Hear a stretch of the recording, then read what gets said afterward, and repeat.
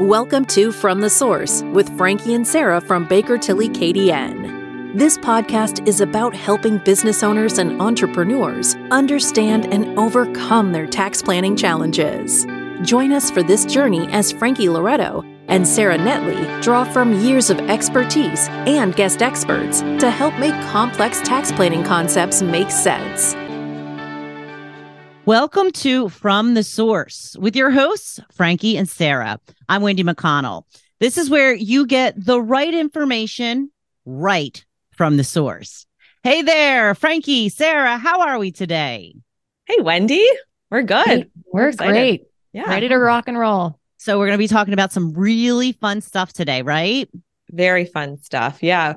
And today, Wendy, this might seem a bit surprising, but today is going to be our first really heavy tax topic on this podcast. And that might be surprising because, you and some of our listeners might have felt that our previous podcast had some pretty technical tax stuff. But today we're talking about the capital gains exemption, and it has very specific criteria under the Income Tax Act that we want to go through and explain to our listeners. So, hopefully everyone can bear with us as we talk a bit, tax heavy today. We don't like taxes, but we got to live with them, right? Exactly. Yeah, absolutely. This is a good topic too, because as you'll see, there's some pretty good tax savings on this one. For sure. Very lucrative. So on that point, I know hopefully we didn't scare everybody off saying we have a really tax technical heavy topic today, but don't tune us out yet. And the reason is because if you utilize this capital gains exemption that Sarah's mentioned, it could save you upwards of $250,000 if you use the whole exemption, which is a lot of coin. So super high level, the capital gains exemption, becomes relevant when an individual is looking to sell their business. It's usually one of the first questions we get asked by a client when they're thinking about selling their business. And it's very much like, so what's the deal with this capital gains exemption? It's like, I know it's out there. I don't know when to use it. Can I use it? I want to use it. Exactly. And so if you've listened to our 4th episode with Scott, we've talked about maximizing value. So today's, you've gone through, you've maximized your business value. Today, we want to talk about how you then save tax and keep more cash in your pocket. And so really business owners are really focused on what is the exemption and how much will it save me if I can utilize it. Today, we really want to talk about who's eligible for this exemption, what the exemption is, and then really hone in on the criteria that a business owner needs to be aware of to ensure that they meet the criteria to claim this exemption. So let's start with, what is the capital gains exemption? It's a great question. And before we just jump right in, we're going to take a step back and talk tax 101. Because I think for business owners to understand, the concept of a capital gains exemption, we have to make sure everybody understands what a capital gain is. And so a capital gain can be realized when you own capital property and you sell it for more than what you bought that capital property for. So your capital gain is your proceeds from the sale of that capital asset minus what you've paid for. And so if you have a gain, there's then an opportunity to shelter some of that capital gain with this capital gains exemption. So for starters, every taxpayer in Canada has a capital gains exemption. I have one, Frankie has one. Sorry, Wendy, you're in the US, so you don't have one. The question then becomes, do you have the right type of capital asset to take advantage of this capital gains exemption?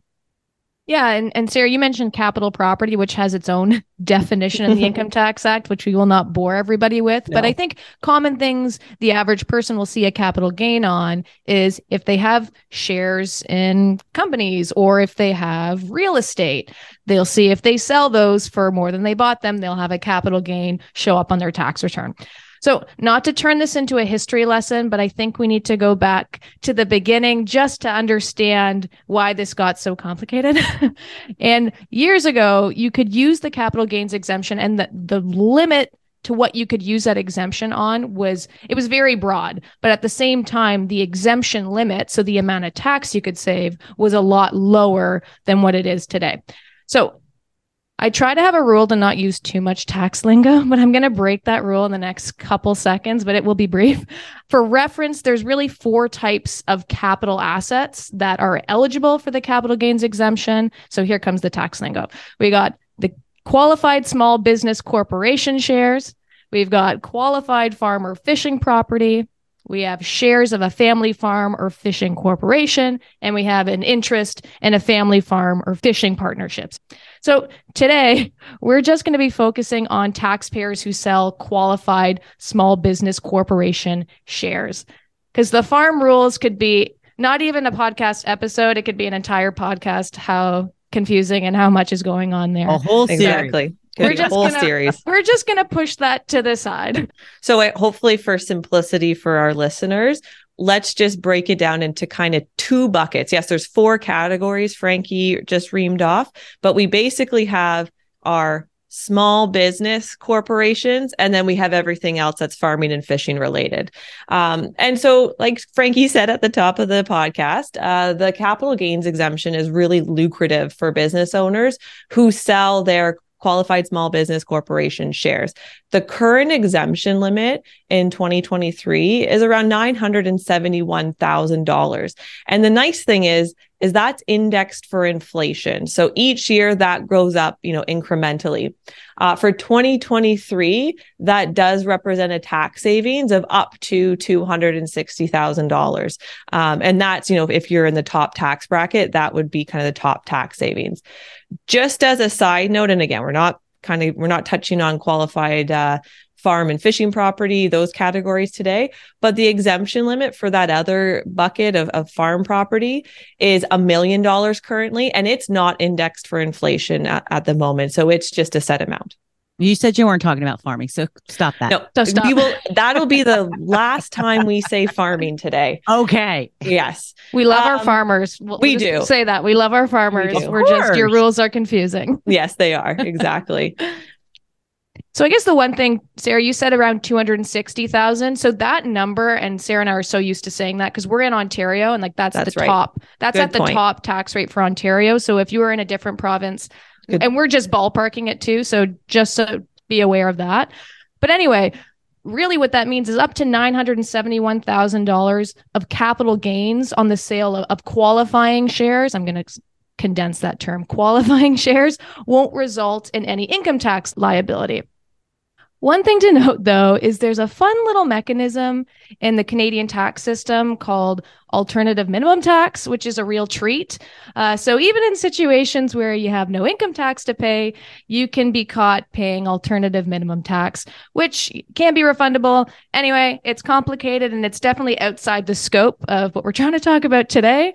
Exactly. So we'll just put that back in the drawer along with the farming. Exactly. It's just something to be aware of, because business owners have it in their mind. 971,000 of gains are tax-free, but when they come and file their tax return, April of the following year, they see, oh, what is this? Why do I owe the government? And it's usually because of alternative minimum tax. Like Frankie said, you can get it refunded in future years, but it's just critical that people understand that there is this second tax calculation that happens so that they're not shocked when they file their tax return. But again, I think that's a great topic for another day. Yeah. So before we get into the specifics, so some common examples of shares that will not qualify for the exemption are things like investments in public companies. So if you have public company shares and you sell those, you cannot claim the capital gains exemption on those. If you have investments in a private Canadian company, but you only hold passive investments, so things like an investment portfolio, or if you have some rental properties that you don't require that much management, they're just passive forms of income for you, those shares of that company will likely not qualify for the exemption. So Sarah alluded to earlier that the Income Tax Act has a bunch of tests and conditions. There's really 3 main tests that we're going to go through today, and we're really going to oversimplify this. So if there's any tax specialists listening, please don't come for us. We're trying to make this as simple as possible. So we're going to make it really, really general. So the first test is called the holding period test. The second test, we call it the 90% asset test, which is sometimes in the tax world referred to as the small business corporation test. And we have the last test, which is the 50% asset test. So we're going to talk about the holding period test first. I think in our minds, this was maybe the simpler one to, jump off with. And it really is what it sounds like. Have you held the shares of your company for the right amount of time? So this test requires that for 24 months leading up to the sale date, no unrelated person can have held those shares. So it's generally pretty obvious if someone unrelated to you has held the shares during that period. But there are circumstances where that's not so obvious, and it's important to go through, this test with your tax advisor, your accountant, to make sure you haven't been offside. Yeah. So some situations like where it is more obvious is, if you've personally held those shares for 24 months, you're likely good. Or if your spouse or your child has held those shares for 24 months, consecutive 24 months leading up to the sale, you're likely good. Where it gets complicated is within the last 24 months leading up to the sale, you've issued shares out of treasury. If there has been a corporate reorganization, if you've introduced, say, a family trust into your corporate group, this rule can get really, really complicated. And that's because there are rules, there's exceptions to those rules, and there's exceptions to those exceptions to those rules. Exactly. Let's just make it easy for everybody. Exactly. On top of exception. You know what, Wendy, if it was easy, then we probably wouldn't have a job. So you know what? You are absolutely correct. So I think the takeaway for listeners with the holding period test is if you can look back and over those 24 months prior to your sale date, and your sale date being the day that, you signed that share purchase agreement, and you're the only one that's held them, you will be fine. If you've done restructuring, then you're going to want to sit down with your advisor to understand how that restructure or how incorporating a new business to run your business will impact your holding period test. And when Frankie and I are looking at restructuring for our clients, this is one thing we're very mindful of, is ensuring that we can do steps that maintain the integrity of that 24-month holding period. And it's not always possible. So again, just being super mindful that when you're going through that share restructuring, that you understand the implications of the 24-month holding period test. The other two tests are more asset focused. So both of the tests look at whether your corporation has the right asset mix in order to qualify for this capital gains exemption. Yeah, starting with the 90% test, it essentially states that as of the date of the sale, the share that is being sold, or shares, is of a Canadian-controlled private company, where 90% or more of the asset value consists of assets, which the majority of the usage is in an active business in Canada. So it's a mouthful. Even just now, I thought I was simplifying that from what it says in the act, but I think I just, in my mind, right-clicked thesaurus every fifth word and made it just as confusing. Can you give an example then? Yes. Maybe? Okay. So what I'm going to do is maybe instead of an example, I'm just going to break down. There's about 3 different kind of criteria within that one super long carry-on sentence, but that's legal writing. 3 sub-criteria within one criteria to make it fun. I'd say the first one is the company, a public company? If so, then I'm out of luck. Is the company controlled by a non-resident of Canada, directly or indirectly? If so, I'm out of luck. The company needs to be a private company controlled by a Canadian resident. So if I own 100% of my shares, I live in Ontario, I am good. And I'm a resident of Ontario, I am good for that first part of the test. So then we move on to the asset part, and this part's going to be tricky. So Sarah, feel free to jump in if I make this even more confusing. So I usually say you need to look at each of the assets on your balance sheet and determine whether each of those assets is used 50% or more of the time in your operations. So if you have, I'm going to say, let's say you've got a building which you operate out of and you rent 10% of that to an unrelated person, I still use that 90% of the time for my active business because I'm operating out of it, that asset is what we call a good asset, an active asset. So you essentially need to do that with all of your assets and then look at the total value of those. And if that represents 90% of the value of all of your assets, you are good for this test. That was very well said. I think that really breaks down that kind of long-winded test into kind of the three important sub-criteria. So I'd say the one other thing, Sarah, I just wanted to make this last part clear before I let you go, is the operation. So those active operations, it needs to be mostly in Canada. So the term is primarily in Canada. So we say 50% or more of your operations need to be in Canada. So if you're a Canadian resident, you control a company, but all of your operations are in the States, you're not going to be able to use this test. Exactly. And this test is a point in time test. And that point in time that we're always so concerned about is the sale date. So you immediately before you're closing your transaction, you're looking at your balance sheet and you're making sure that, that 90% test is met. So you're not looking at it for the first time at date of closing. You're always you're being very mindful leading up, but you have to be on side at that point of time.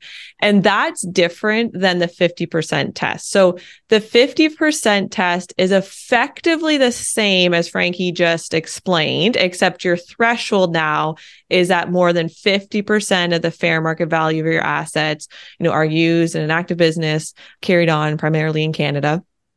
But instead of it being a point in time test, you have to look back, and this 50% threshold has to be met for the 24 months leading up to the sale date. So it's a lower threshold, but it's a much longer threshold, if that makes sense. Yeah, for sure. So it's kind of like the holding period test where you have to be, you're looking at this test for a consecutive 24 months. So if you have one day where you have a bunch of passive assets, effectively they throw you offside for that 50% test, that resets the clock. You now have to start that next day and look at that 50% test again. Exactly. So to be clear, we got 3 tests going on. We have a holding period test. We got the 2 asset tests. You need to meet all of these in order to use the exemption. We're going through a lot of material here, and all of them you need to be on side for. So this is why we said at the top of the episode, very tax heavy. It's quite confusing. And you're not expected to know all this, but we'll go into it a little bit more, the importance for you as the business owner, why you need to know this information. So just when you think that you've got all your bases covered, an exemption comes in and says, oh, nope, you can't use it. Exactly. So, and that's sometimes a frustrating thing when a business owner is ready to sell. The 90% test, because it's that point in time test, there's probably things we can do to, we'll say, purify. That's the terminology we use in tax, purify the company, right? If you have too much cash, you pay down liabilities, prepay some tax installments, if needed, pay yourself a bonus or dividend to get that cash out. So that's somewhat manageable, but the 50% test is not manageable. If you're going to sell your company and 19 months ago, that you didn't meet that 50% threshold, the only remedy is to wait for that 24-month clock to reset. So that's why it's important, I think, as a business owner to understand these tests and monitor their balance sheet, on a somewhat regular basis. So I think this is a good point for us to take a little break. I'd like a little sip of water, stretch our legs, and we're going to come back and really talk about what you as a business owner can do to make sure you are meeting these tests.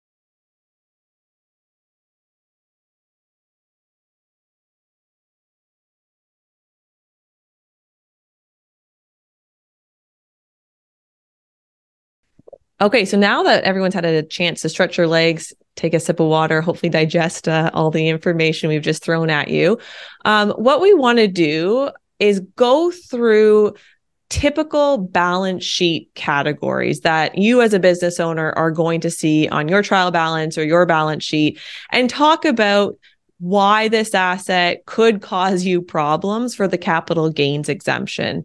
And we would recommend that, again, on a somewhat frequent basis, you're going through the balance sheet yourself and identifying if there's any of these categories that will give you a headache if you were to sell your business tomorrow.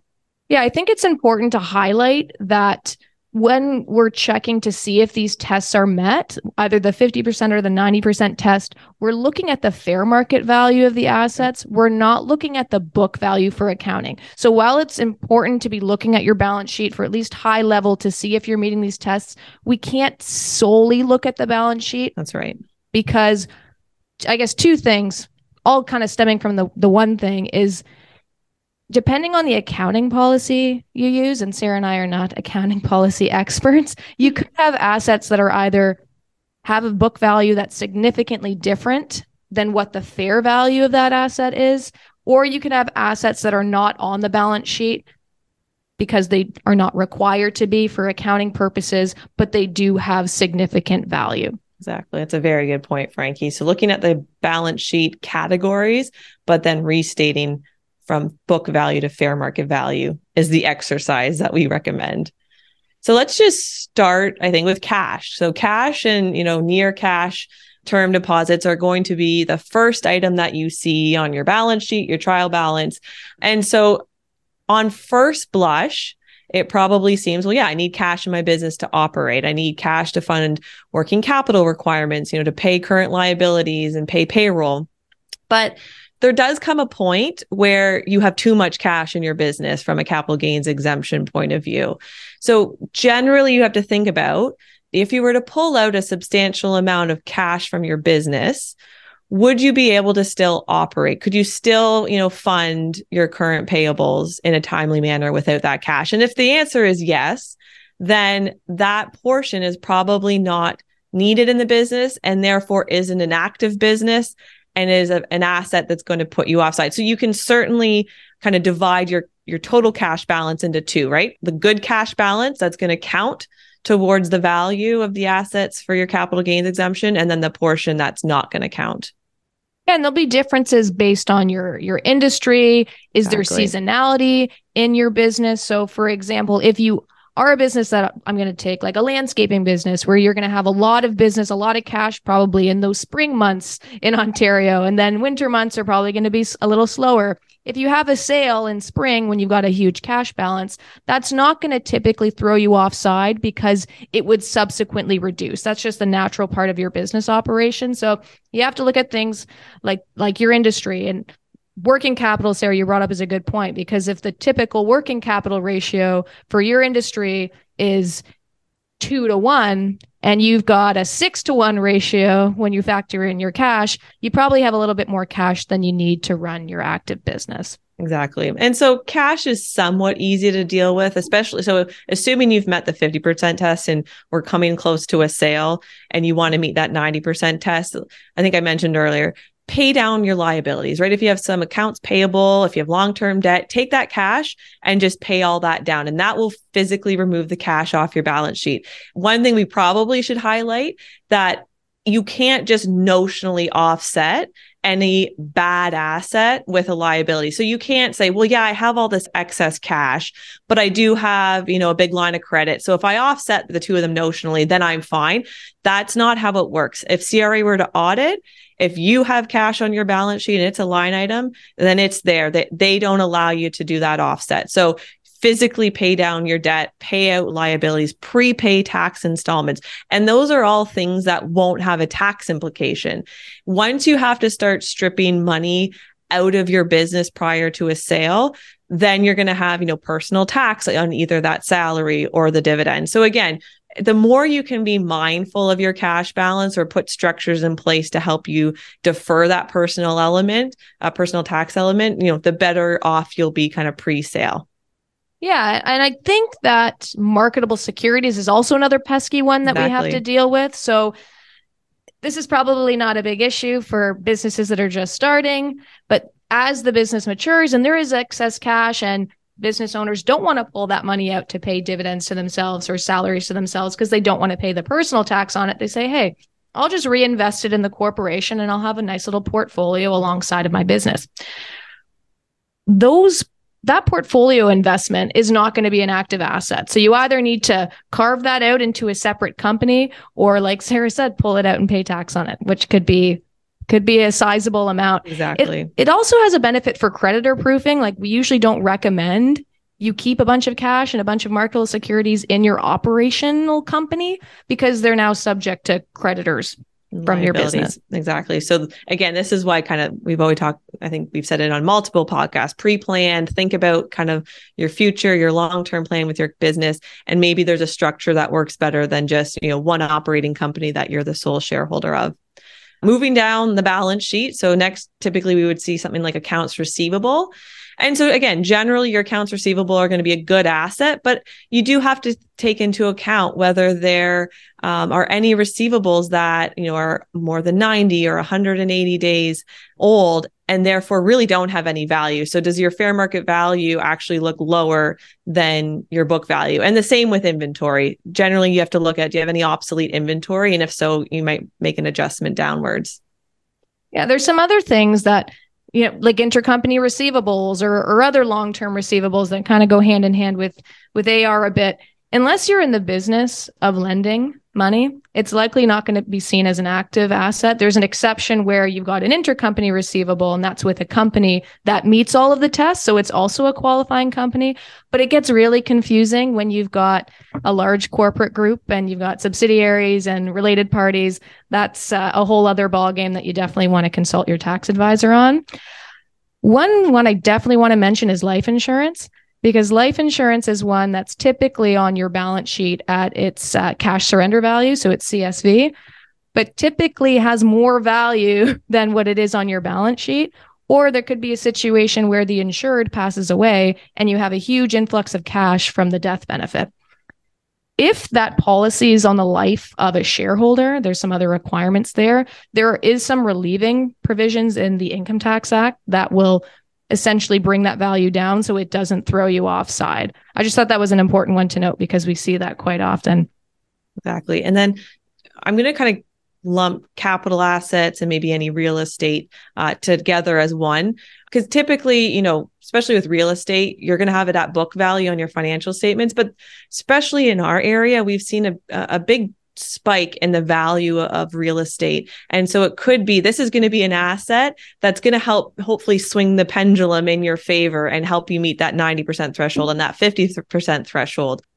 Or it could do the exact opposite, is if that is not, fair enough. Property that's being used in the business. If it's that's just a good point. I'm making the assumption it's an asset used you're operating out of. But yes, you're right. If you just have residential rental properties or other commercial properties that you do not use for your business, then you're right. It will be a big swing, not in your favor. That but again, shows us you're the optimist. I'm the pessimist. Right? I'm the glass half full person. You need both, right? Oh, exactly. Got to keep it balanced. So capital assets, real estate, you're going to want to figure out what's the current value. And the capital asset too, it's been depreciated. Maybe on your books, there's very little value, but in real life, you'd be able to get, a good amount of cash or value for those assets. So I think we're coming near the end of our time. Yes. There's just one other item I want to make sure we talk about, because I did mention how there are assets that don't always make their way onto the balance sheet. One that can really help us out when we're close on the 50% test is goodwill. If we have significant goodwill in the business, that's an asset. So the fair market value of that goodwill needs to be included when we're looking at our 90% test and our 50% test. So there's times where I'm quickly doing the numbers and calculating it, and I'm like, oh gosh, we're like at 48%. And then I get to take that big Excel, like, okay, Goodwill should help me. Unless there isn't any, then of course I'm out of luck. But there's been numerous occasions where that's the nice calming breath of, okay, we've got a lot of value there that's going to bump us over this 50% test. Exactly. And that's, unless you've gone out and bought a company, you're not going to have goodwill recorded on your balance sheet. So that'll be kind of the one that as you go through this exercise on a regular basis, you're not going to have, intangibles or goodwill as a line item. So make sure you adjust for that. All right. I think we made our way through not every balance sheet, but that's what the typical balance sheet would look like. So a lot of information. Sarah, do you want to sum up some key takeaways for everybody? Yeah, I think it's a repetitive message that I think hopefully people don't get sick of hearing. But again, it's just planning in advance, making sure you understand, what the criteria are so that there's no surprises when you come to, an opportunity to sell. And I think we're seeing times too right now where people are getting unexpected offers, unsolicited offers. And so you want to be in a position that, you've maximized your value, you've set yourself up in a way to minimize your tax and ensure that, you do have this exemption that you can take advantage of. So hopefully that was not too taxing on our listeners. But boom. There's a reason we're not comedians. Exactly. So, well, how did we get in touch with you ladies if we'd like to learn a little bit more? Yeah, you can reach us online. You can check our website out, which is curtis.bakertilly.ca, or you can give us a call at the office at 905-579-5659. And That's thank my you. radio voice. Thank you for joining us today. Please like, follow, and share From the Source with your friends. Until next time, I'm Wendy McConnell.